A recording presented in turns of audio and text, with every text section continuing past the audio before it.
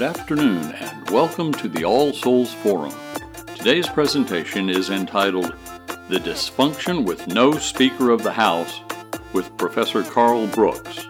It was recorded November 26, 2023 via Zoom at the All Souls Unitarian Universalist Church in Kansas City, Missouri.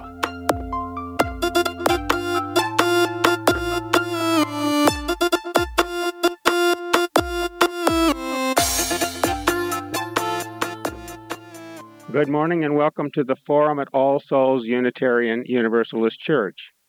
My name is Spencer Graves. I am a member of the Forum Committee. This forum is a platform for the discussion of significant issues, especially those which involve ethical values in the contemporary world.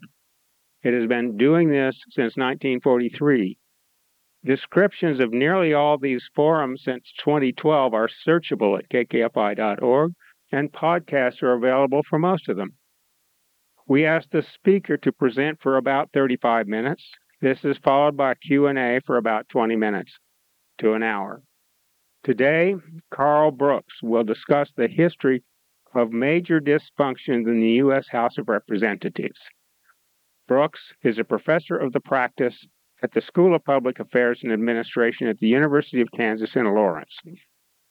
He holds a Master of Science from the London School of Economics, a J.D. from the Harvard Law School. He practiced law in Boise, Idaho, and served 3 terms in the Idaho State Senate. Then he came to KU for a Ph.D. in history, and he taught environmental history and law at KU for a decade before being appointed to administrator positions in the Environmental Protection Agency.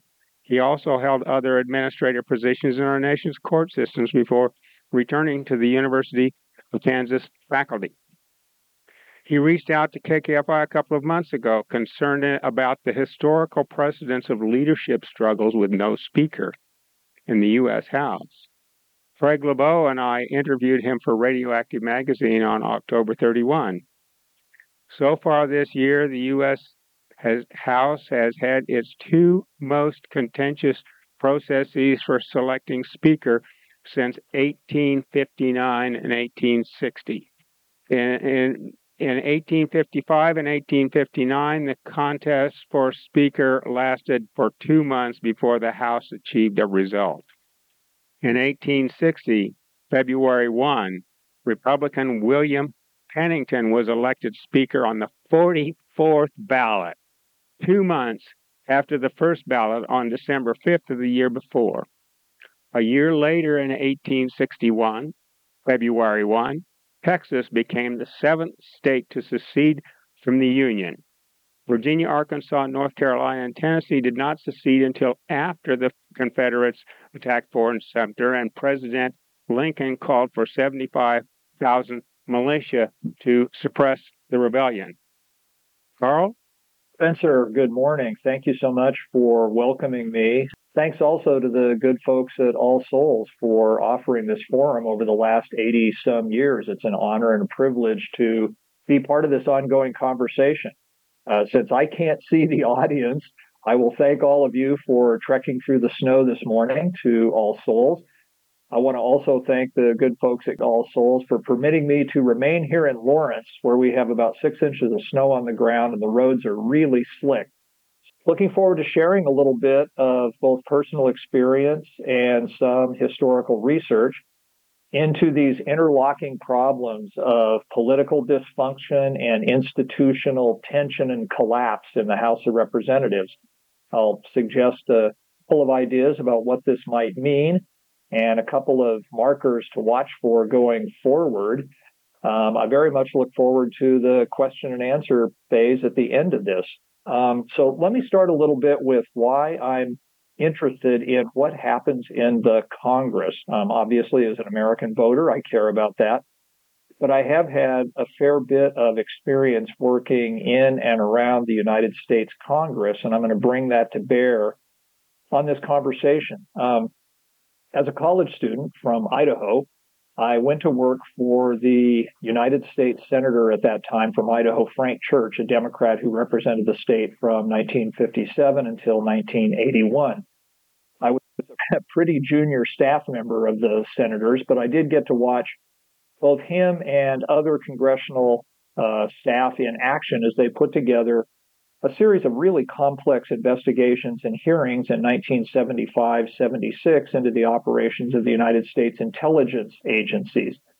That stood as a model to me of bipartisanship, of focus on getting facts, of focus on making recommendations to the full Senate and ultimately to the full Congress. I was struck at the time as a very young person by how various senators set aside their political, partisan, and ideological preferences to roll up their sleeves, task their very competent staffs to dig into the problem of intelligence agency activities and formulate a series of recommendations that were, in the end, thoughtful enough and comprehensive enough and fair-minded enough to earn the support of the Senate, the House, and signature by then President Ford. That was the way Congress often worked on complex matters in those days, in the 1970s and 1980s. These were very partisan times. Frank Church was a leading liberal who had contested the Vietnam War against a president of his own party, Lyndon Johnson. Also on that committee with him were Barry Goldwater, a former presidential candidate, Howard Baker, who himself would be a presidential candidate. So these were not quiet, retiring senators. These were politically very prominent senators. The staff took their cues from the members, and the members were conscientious, hardworking, and focused on the mission that they had to find the facts and make recommendations. I next encountered Congress at work during those years when I was in the Idaho legislature. Like every state, Idaho really worked closely with a variety of federal agencies, Idaho being a western state, small population, lots of public lands, very strong agricultural economy. The state legislature had to work closely with Congress on matters involving national forests, Bureau of Land Management grazing lands, wilderness areas, water conservation. And I was able to see that members of Congress from that part of the country in the Great Basin and Pacific Northwest would spend a lot of time learning facts, sending staff members out to do careful investigations into problems, having very candid, sleeves rolled up conversations in conference rooms about how best to balance water use and water conservation, logging and mining with forest conservation. And for the most part, even though there were strong politics involved, the members of the Congress took very seriously their activities, and the staff they employed to support committees and to support senators and representatives really were experts in what they were working on. There weren't very many ideological, I might say, propagandists or bomb throwers on those staffs in those days. Things began to change in the middle 1990s. You may recall that in 1994, Republicans took a majority in the Congress and selected Newt Gingrich as their speaker. Most people are familiar that Newt Gingrich was a strong partisan advocate. He had specialized in the politics, you might say, of division and an effort to portray anybody who was not a conservative Republican as somehow un-American or even traitorous to the principles of the Republicans. Still, for all of that, in the middle 1990s, after I had left the Idaho Senate, I was leading an environmental group in Idaho, the largest citizen environmental group. We participated by testifying at several different congressional hearings out in Idaho about forest management. At this time, environmental politics were really divisive, very strong-willed people involved on all sides. And yet, when I testified for our group in front of a Senate field hearing in Boise in 1995, the majority leader of the United States Senate, Tom Daschle from South Dakota, sat at the dais with one of Idaho's senators, an extremely conservative Republican named Larry Craig, and they worked together, listening to a variety of witnesses, trying to formulate good ideas for improving the management of national forests. It was already becoming clear that long-term drought in the forests of the Northwest was posing serious management problems. And although my group and I disagreed quite seriously with some of the ideas that Republican senators such as Larry Craig were proposing. The conversation was a conversation about how to do forest management right, what ideas deserve serious consideration, how best to make a case to the Senate or to the House about proposals for reform. That was the way things looked as recently as the middle 1990s. Now, fast forward to the decade of the teens. As Spencer mentioned in the introduction, I was appointed by President Obama to be the senior EPA administrator for our part of the country, the Heartland region. We're based in Kansas City. It's called Region 7. It includes the states of Missouri, Iowa, Nebraska, and Kansas, as well as 9 tribal nations within the boundaries of those states. At that time, I noticed that there had been almost I'd call it a sea change or a geological change in the way that Congress, and especially members of Congress, were working on complex, controversial topics like environmental policy. The seasoned, experienced senior staff members I had recalled from 20-some years earlier had been replaced in many cases by much younger, much less experienced staff members who had earned their appointment to senatorial and congressional staffs or committee staffs by being partisan activists, by being what you might call sword carriers in the partisan war going on both within the Republican Party and between Republicans and Democrats. Those years from 2010 to 2015, when I was leading EPA efforts in the Heartland, put me in some pretty contentious meetings with members of Congress from both the Senate and the House. Many of those meetings were constructive disagreements, but often there was a very strong partisan edge to the kinds of questions and the kinds of challenges that EPA was getting from members of Congress. And there was a tendency on the part of congressional committees to convene hearings, not so much to gather facts or to consider options for environmental policy and environmental quality, but to put EPA under the spotlight and to unearth random instances of, for example, employee misbehavior and argue that the entire agency had become corrupted or that the entire environmental protection enterprise was flawed from the start because a handful of employees hadn't managed money well or hadn't managed their personal time well. It was an attitude of gotcha politics. I remember working with the 2 administrators of EPA. These are cabinet officials who were members of President Obama's cabinet, Lisa Jackson for the first 4 years, Gina McCarthy for the second 4 years. Both of them considered trips to Capitol Hill to be both very important for the agency, but also like going in front of a hearing in which their good faith and their employees' good faith was going to be challenged right from the start. They were extremely aware that the attitude was sort of a gotcha attitude in the Congress.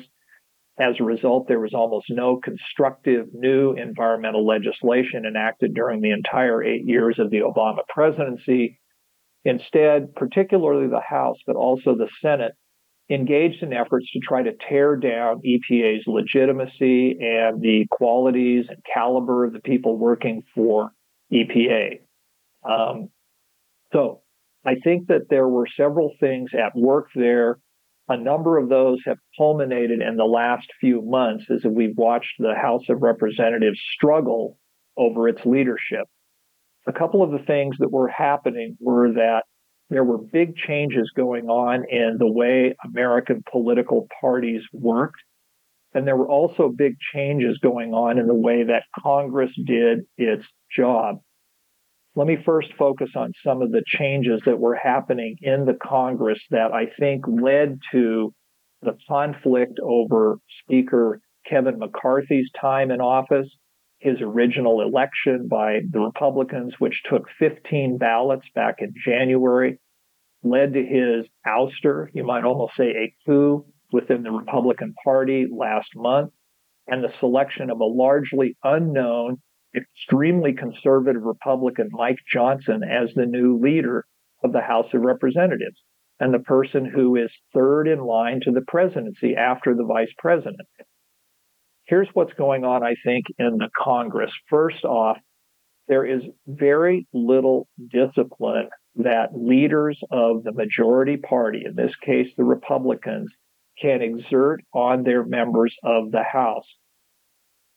Formerly, a speaker had the power to manage committee appointments and committee work in a way that produced a sense of cohesion and almost a team approach to doing legislative work. As a result, partly of the flows of unregulated money into American politics, members of Congress in the House no longer feel very much sense of team responsibility or team loyalty to the speaker. Committee chairs may be loyal to the speaker, but the committee chair's ability to say to their members, here's what we're doing as a party, here's what the speaker and us have decided, that ability to enforce order and discipline is eroding, and in some cases, I think, has almost collapsed, especially within the Republican Party. Much of that has to do with the role of money and the rise of social media and the constant campaigning that members do to boost their social media profile. A second factor that is affecting what's going on in the House of Representatives, especially, is the erosion and, in many cases, the disappearance of loyalty on the part of individual members of the Congress to the institution itself, to the House of Representatives as the preeminent lawmaking part of the Congress, and to any committee that they happen to belong to.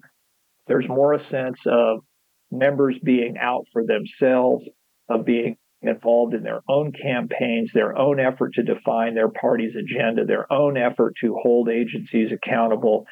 And so the sense that we speak for the House, we are privileged to hold a position in the people's House, has eroded substantially over the last 10 to 15 years. I only have to mention a handful of names, and I think you'll get my point. Marjorie Taylor Greene, Lauren Boebert, Matt Gaetz, Clay Higgins, other members like this who are famous almost in a sense for being famous, as they used to talk about celebrities in the 1950s, someone famous just for being famous. This attitude of almost contempt for the prerogatives and the majesty of the House of Representatives led to the ouster of the Speaker of the House for the first time in the House's history earlier this fall. Something else that I think has contributed to this inability of the majority party to manage the work of the House is the withering of responsibility of the individual committees that do the work of legislation, oversight, and ultimately appropriation. Formerly in the House, the committee structure was the way that an individual member used his or her power and time in the House, working through the committee to develop legislation, working through a committee to conduct oversight and investigation either of executive agencies or particular policies or of a topic that was really important to a certain industry or feature of our country. The committees now have become almost irrelevant, especially when it comes to putting together the annual bills that appropriate the funds to keep our government running. I saw the effect of this withering away and almost collapse of individual committees' responsibility up close when I was the EPA regional administrator in Kansas City. Twice in 2012 and 2013, the conflict between the Republicans in the House and President Obama and the Democrats in the Congress over the size and shape of the federal budget led Republicans to literally shut down the federal government. I had the really sad duty as the senior EPA administrator in this part of the country to participate in informing our employees, about 500 employees and possibly as many as 1,000 contractors doing work for EPA, that they would not be paid as of a certain date and that they would have to go home and stop their work on behalf of the American people, protecting environmental health and environmental quality. That was a really distressing experience. It was for me, but it was more distressing perhaps for my career colleagues. Most of them had worked on behalf of their neighbors, all 14 million of us who live in this part of the country, for decades at EPA. And to be told to go home, turn off their computers, stay away from their work phones was brutal to them. And I think that the impacts on our country of widespread shutdowns during those years is hard to gauge. I think it's contributed in some measure to the belief on the part of the party that's now in majority control of the House that they can shut the government down to make a political point. We dodged that bullet here just a couple of weeks ago when the new Speaker of the House, Mike Johnson, put together a plan to continue funding the federal government only with the support of Democrats, the other party, because up to 90 members of his party deserted the mission of supporting the federal government and were willing to see the government close down again.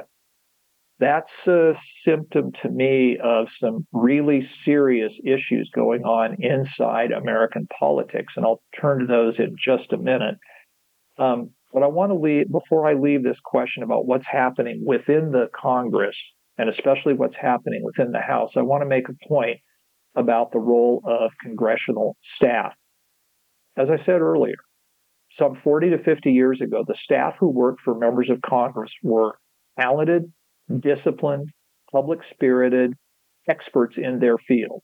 They were proud of their work. They were proud to be representing a senator or a member of the House of Representatives. They took their duties very seriously, and they had earned those duties. Many of them had been working their way forward to become staff members for a decade or more. As a young pup of about 19 or 20, when I worked for Idaho Senator Church, I was working with staff members who were older than the senator. These were people who had dedicated their lives to public service. When I was in Washington, though, for 2 years in 2015 and 16, toward the end of the Obama administration, I was EPA's National Operations Manager at headquarters. I was struck by how young members of the congressional staffs were. I know I'm obviously older now and everybody looks younger, but we were in hearings and working on oversight and legislation with staff members who had been in college only 2 or 3 years before. They had learned their politics in the college Republicans or in some of the larger Republican national youth groups, and that was where they learned how to do congressional staff work. It was on the front lines of fierce ideological conflict, and it leads to a different kind of Congress and a different style of legislating. Secondly, the rise of social media. It was pretty common leading up to hearings involving EPA for members to use their various social media platforms to preview what they intended to do to leaders of EPA when they came to testify. And then almost as soon as the hearings were over, to pick out snippets of film from the conversation within the committee to show that their member was going right after EPA and making the EPA staff look like we didn't know what we were doing, or that we had something to hide, or that we were embarrassed about our performance. None of this led to constructive, positive working relationships between one branch of government in the Congress and another branch of government in the executive branch. It led to a loss of trust and confidence and a real erosion of respect between the Congress and at least the agency for which I work, the Environmental Protection Agency. So that's a little bit of a look at what's going on with the Congress as an institution.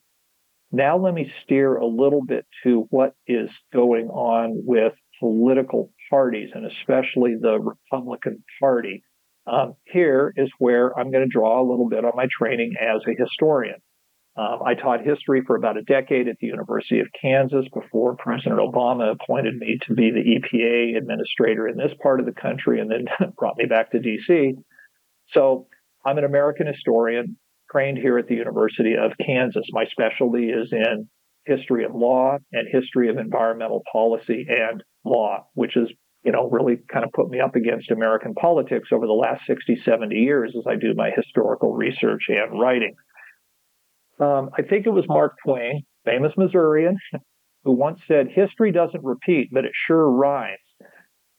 I don't believe that some of the instances that I'm going to describe in the 15 or so years leading up to the outbreak of the Civil War in 1861 guarantee at all that we are headed into a similar period of division and intense conflict and ultimately some sort of clash or separation. That's not what I'm saying. Historians don't do predictions and guarantees. What we do, though, is look at the past for clues as to how Americans behave, how American institutions function, and the kinds of disagreements that have the potential to become fuel, kindling, and a match. And some of the things that we saw during those 15 years leading up to 1861, they were fuel, kindling, and a match. I mean, those of us who live here in the Kansas City area, both on the Kansas side and the Missouri side, very familiar with how chaotic those 15 years were between 1845, 46, and 1861. Bleeding Kansas got its name for a good reason. So here's what things looked like in the 1850s. There's been a lot of attention recently by historians to studying the problem of violence in the Congress in the 1840s and 1850s. About 35, 40 years ago, it wasn't uncommon for historians to kind of chuckle at stories of fistfights on the floor of the House, of people waving canes or actually pulling knives and pointing knives at members in the cloakrooms or in the boarding houses of Washington where they lived. It sort of seemed to be, oh, that's just America in the 1840s or 50s. It was a violent time, and men, all the politicians were men, had to prove their manhood by challenging each other.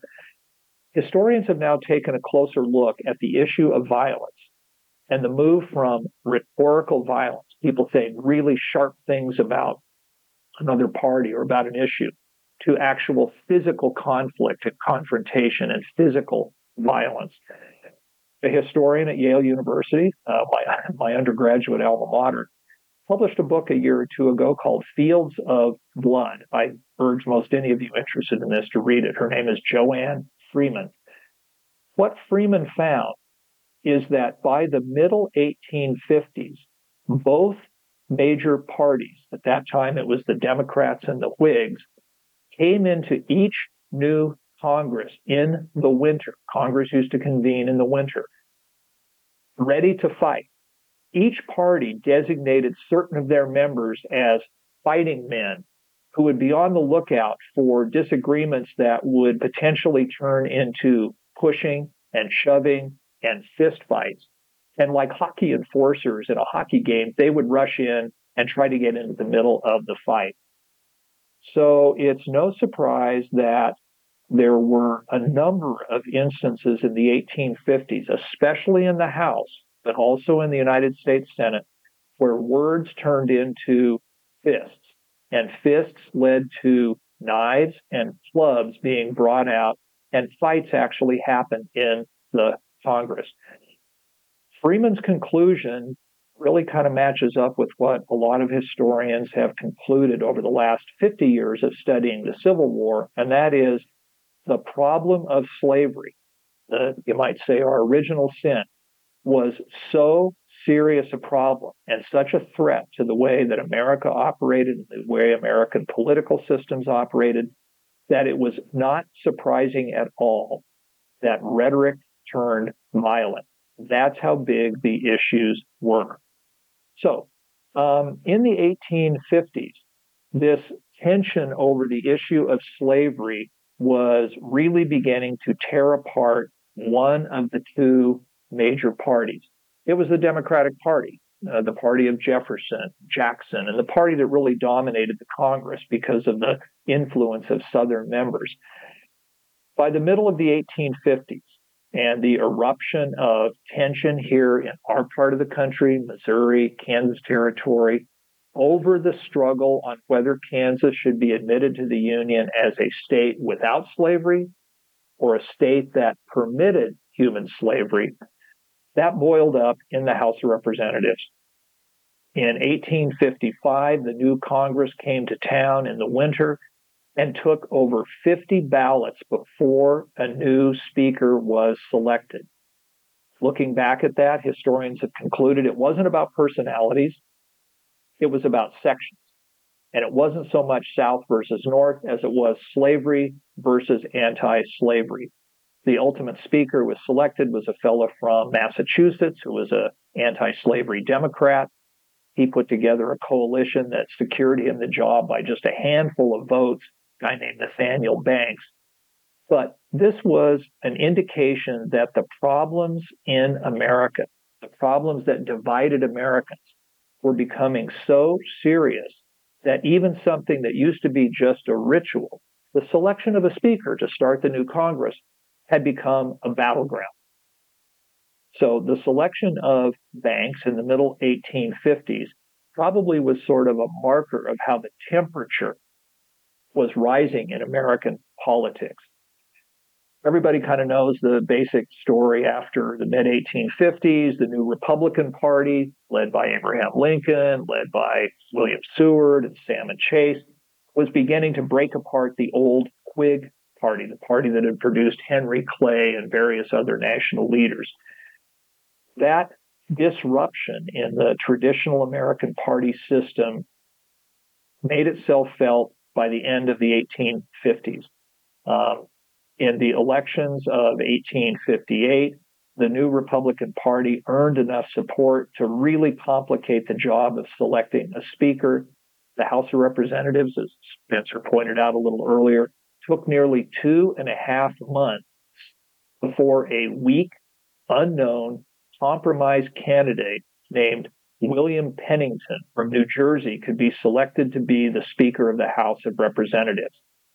At this point, it's probably fair to say that the ability of the House of Representatives to serve as a place for Americans to debate their biggest problems, to formulate solutions to those problems, to work with the President of the United States on the solution to those problems, was disappearing. Congress instead was becoming just a battleground between pro-slavery Southerners and anti-slavery Northerners, a growing force in American politics.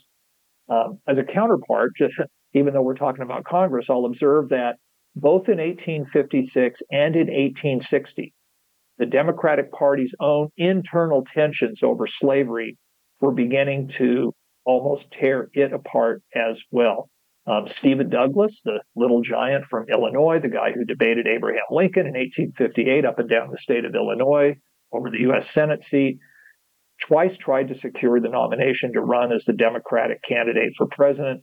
Both times, pro-slavery Southerners tested him, found him wanting, and the conventions that selected the speaker took a long, long time to come up with a compromise candidate.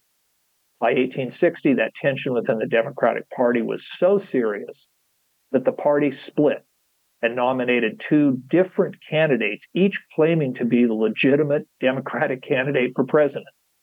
Douglas finally got his nomination, campaigned for president. Another Democrat, Breckinridge, represented Southern pro-slave Democrats. No surprise, a split Democratic Party was unable to earn enough electoral votes. The new Republican Party, led by this obscure backwoods prairie lawyer named Abraham Lincoln, chose the man who would become president of the United States. So even though I said earlier that politics doesn't repeat and history doesn't repeat, but there sure is some rhyming going on, let me suggest a couple of thoughts about the selection by the Republicans of this new speaker, Mike Johnson. Johnson represents a district up in northwest Louisiana. If you've ever traveled through that region, they call Ark-La-Tex. It's where Arkansas, Texas, and Louisiana come together. You'll know that it is one of the most conservative parts of the most conservative section. Johnson represents that kind of conservatism. His positions on a whole range of American issues are so far to the extreme that the Republican Party has now committed itself to be led by a person who rose through the ranks, not because he was a great legislator, but because he was a spokesperson for some of the strongest ideological elements of extremism in the Republican Party. we'll see how that goes the next time we have to fund the federal government in January. My bets are that it'll be a complicated, difficult process. Spencer, that's kind of my introduction to the problem of congressional dysfunction. Happy to take questions. So I've already got one question that came in to me. It said that the Heritage Foundation's Project 2025 and the quest for a Unitarian or a unitary executive. I wonder if you've got some thoughts on that, Carl. I do. First off, I want to thank Unitarians for hosting this. My late mother was a Unitarian in Portland, Oregon. She was a member of what I believe was the oldest Unitarian congregation in the Pacific Northwest there in downtown Portland, Oregon. She was a proud UU, so it's an honor for me to be with a group of Unitarians. Yeah, I am familiar with that effort underway at the Heritage Foundation, Spencer. Thanks for the question from the viewer. Bottom line, this is a project that would attempt to replace the nonpartisan, expert civil service that we've enjoyed in the United States government since the days of Theodore Roosevelt over 120 years ago with a group of ideological partisans, cohort of Trumpists committed to the idea that working for Trump as president is their highest mission, and really dedicated to turning upside down much of the system of federal protection of health, safety, and life, federal management of parts of the economy. This is a radical blueprint for changing the way the United States government works. There's no other way to say it than that. These folks are telling us what they intend to do, and we should pay attention because many of them are dedicated body and soul to accomplishing this kind of revolutionary change in the work of the government. Okay. Wonder if you can, a special interest of mine, if you can talk about the role of the media in the rise of partisanship now and, in the 1840s and 50s. Sure. Well, let me first put my historian hat on and say that in some ways, the media landscape that we live in now has some parallels to the media landscape in the 15 years preceding the Civil War. By that, I mean, there was no consensus national press at the time of Douglas and Lincoln and Banks and Pennington. Instead, every party, every political organization had its own newspaper and pamphlet system, so that if you wanted to curate your media by only reading from people who agreed with you, that was pretty easy to do. Newspapers were cheap. The government mailed them for free, so that there was a little bit of a reinforcement of the echo chamber of politics, so that if you were a pro-slave Southern Democrat, you could choose to read all of your media from pro-slave Southern Democratic newspapers and other publications. That's a little bit the world we live in now. You and I, who grew up at a time of Walter Cronkite and Harry Reasoner and Eric Sevareid and some of the great giants of the major media networks, they're gone now. Instead, what we have is a completely fractured media universe with politicians, in a sense, operating as their own media centers. The sophistication and the reach of the social media presence of some of these leading members of Congress would rival what news gathering institutions do themselves.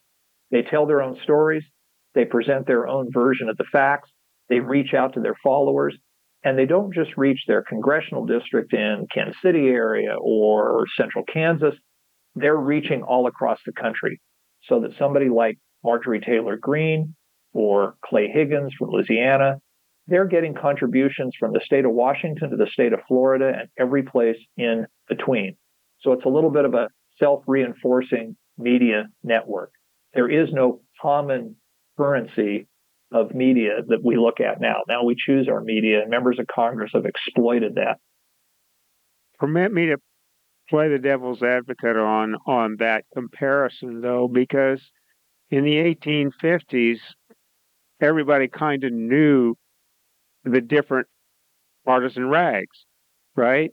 I mean, and so if you're watching television, you can watch Fox or you can watch MSNBC and get different perspectives. But if you're following social media, you may not realize that the click economy is herding you into echo chambers.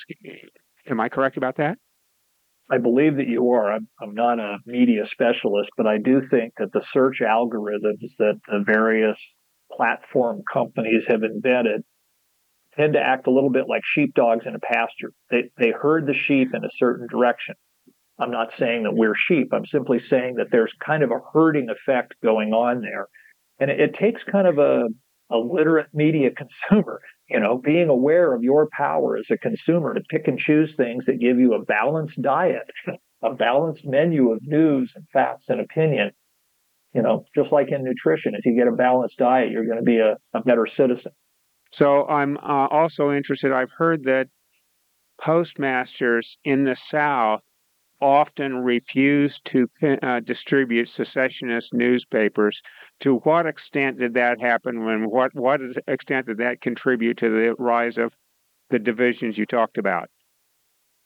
There was a tendency for nearly 25 years before the outbreak of the Civil War for Southern, I'll say Southern power brokers, people who ran media, people who organized political parties, to try to control and ultimately try to eliminate abolitionist and anti-slavery news from coming into the South. In many cases, a postmaster who was a political appointee could lose his job in the South if he had not scrubbed the mail for material coming in from the North or the Northwest that attacked slavery or any of the legal and economic aspects of slavery. So again, it was reinforcing this media echo chamber, which had the effect of raising the temperature among Southerners. If they couldn't read another view, they tended to just believe that what they were doing was right, and the news reinforced that on a daily or weekly basis. This is a little different than what you're talking about now, but with everything that Trump says, which has violence on the surface or the subsurface, how do you think that compares to what Mike Johnson says or believes? Is there a connection between anything that Mike Johnson believes in terms of violence and Trump's rhetoric on violence? Thanks for the question. I would hesitate to judge any person by a handful of statements that they've made in public life. However, Johnson has been a public figure even before he was elected to political office for close to 20 years now. I don't think Mike Johnson himself wants people to fight with guns and fists, but I do think that people who share Speaker Johnson's beliefs about the way culture and politics work in America foresee that conflict is almost inevitable. If you read some of the things that he has said on his radio programs and his newsletters, and the people around him, many of them believe that America is poised for a conflict between the forces that they see as representing truth and righteousness and what they consider to be more dangerous forces. So, yeah, there is an interplay. It's a reciprocal interplay between Trump's overt appeals to use threats of violence and the kind of vision of American politics and culture that folks coming out of Speaker Johnson's world have. I think there's a reciprocal back and forth effect there. So we have a question here. What is a great review of the issues that you've raised, and what do you see as an effective responses? Well, I'll tell you, I would start with a book that came out, I believe it was published in about 2010 or 2012 by two distinguished students of Congress. Their names are Norman Ornstein and Thomas Mann. Ornstein is a traditional conservative, Mann is a traditional liberal or progressive. They cooperated to write a book called It's Worse Than You Think. They focused on Congress after the time of Newt Gingrich and concluded that the way Congress worked was beginning to collapse, and that the collapse wasn't a bipartisan problem, it was a one-side partisan problem. In their view, the Republican Party was becoming dedicated to the idea that government itself was the problem, taking Ronald Reagan's statements from the late 70s and early 80s and basically turning them into an agenda to attack the way government worked. And the way that they were most successful was affecting the way that Congress interacted with the government. So this book by Ornstein and Mann and Ornstein have written several later versions of that book, but that is one of the best surveys I've seen by two people who've been studying Congress for 40 years into how we ended up in a situation where a speaker can be ousted and somebody who is coming from the outer reaches of American politics can become in some ways the third most powerful person in American politics. So prior to the Civil War, in the 15 years before the Civil War, you said that much of the conflict was really about slavery. Are we still dealing with race today? Is that a primary driver? I'd say that yes, it is one of the primary differences between the coalition that is the Republican Party and the coalition that is the Democratic Party. Obviously, I'll say this at the outset, the disagreements over slavery that would result in the United States going to war against itself and the death of probably close to 1 million people, both soldiers and civilians, it's far different than what we're dealing with now. But Spencer, I do believe that survey data shows time and again that those who are most concerned about racial equality, about ethnic dignity, are those who are most likely to believe that Republicans have the best solution to those problems, which has led to the Republican Party becoming more and more of a sort of monochromatic coalition, and the Democratic Party becoming much more of a, what you might call a technicolor coalition. And I think that the strength of Republicanism in very rural places, which tend to be ethnically and racially somewhat monochromatic, has something to do with the fact that that party is successful in articulating the views and feelings of those Americans. It's not simple, but I do think that race and attitudes about race and the type of American society that we have and that we want to have are a feature of what's driving both of the parties in the direction that they are going. So you worked with Frank Church. A questioner said that you may know that his son, Forrest, became one of the most well-regarded Unitarian ministers. Did you have any opportunity to partner with him or any comments about his career? Yeah, thanks for that great question. Yeah, Forrest Church, who I guess he was approximately a decade older than me, became the pastor of a prominent Unitarian congregation in New York City, and I think he's now out west in California. We were not friends at all, but Idaho's a small place. The senator's official family was a pretty small official family, and I did spend some time with Reverend Church and also with his first wife, who was really active in 1976 on behalf of the senator's campaign for the Democratic presidential nomination. Her name is Amy. I worked with her on some of the caucus efforts on the East Coast where I was going to college and a little bit with her out west too. Yeah, I mean, Forrest is in many ways, if you knew his father, you could see where Forrest got his eloquence and his ability to write and speak with power and his dedication to some of the same principles that drove his dad: dignity, freedom for the individual, responsibility, sense of taking on big challenges. Yeah, he was very much his father's son in that. So talk about the role of the Citizens United Supreme Court decision and other decisions where corporations are people and money is speech, and in my terminology, humans are second-class citizens in the U.S. of A. today. Sure, Spencer, I will. I mean, I've spent about 99% of this morning talking about two of the three branches of government, the Congress and the executive branch, the president. Some of the same political instincts and impulses that have been driving the Republican Party's efforts in the Congress and the presidency can be seen in the judiciary, the third branch of government. It has been a mission for 3 decades now for very conservative individuals and very conservative institutions to use the federal courts to try to accomplish legally what they suspected would be much harder to accomplish politically.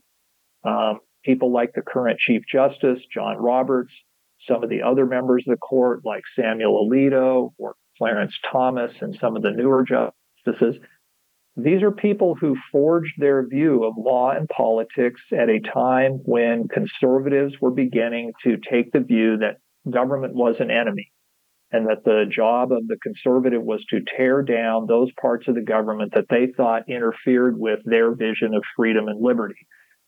One of those government interventions in the free market, as they saw it, was prohibiting corporations from using money to shape politics.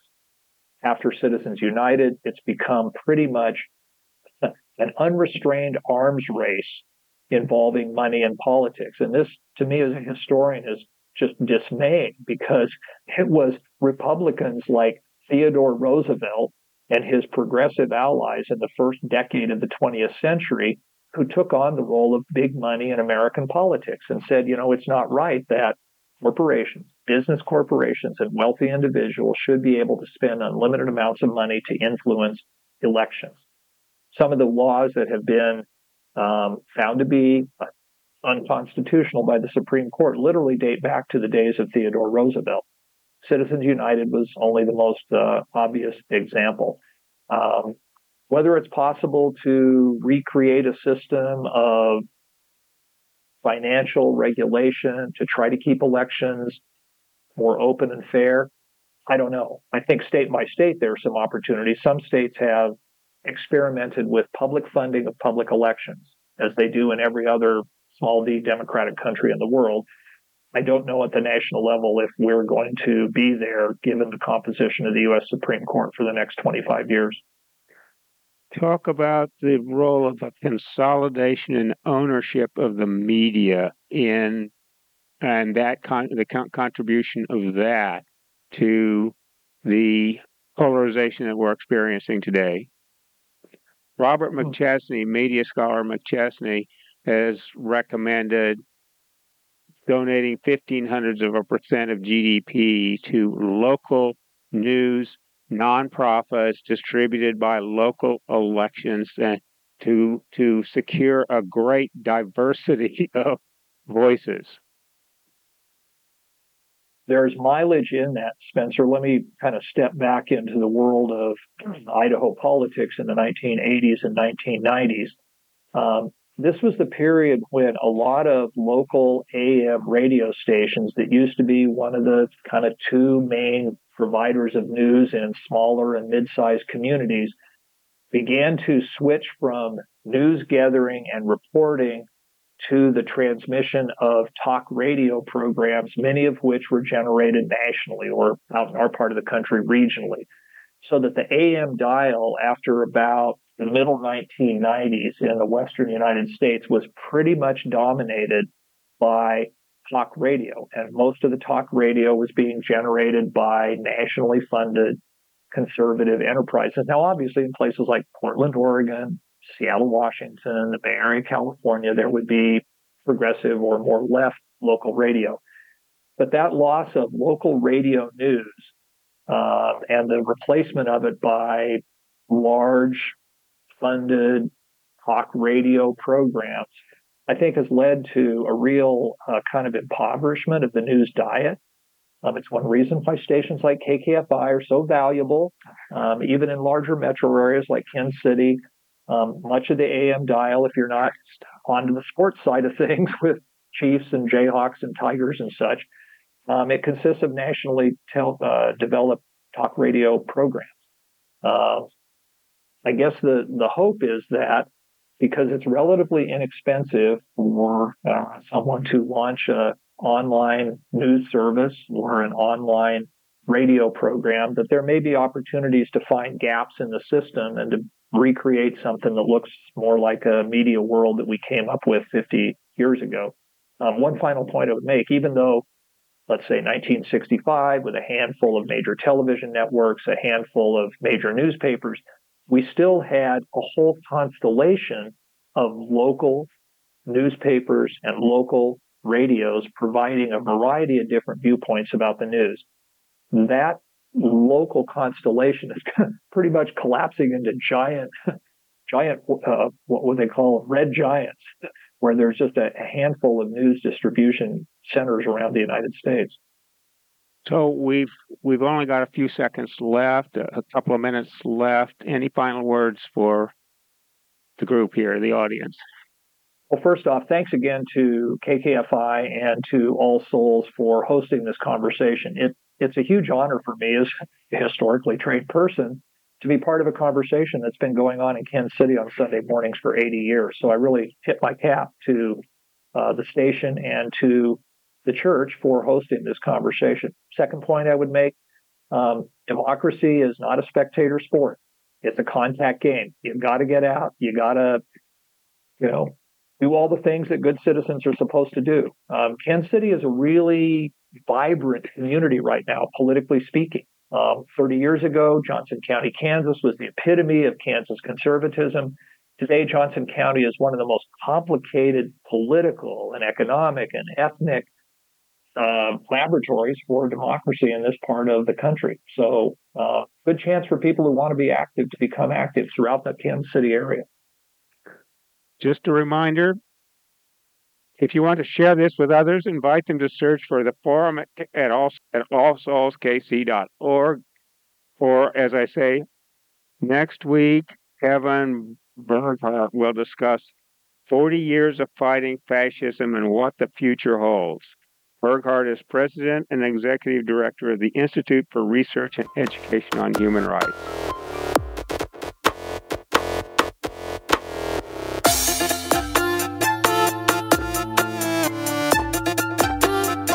Thanks for listening to the All Souls Forum.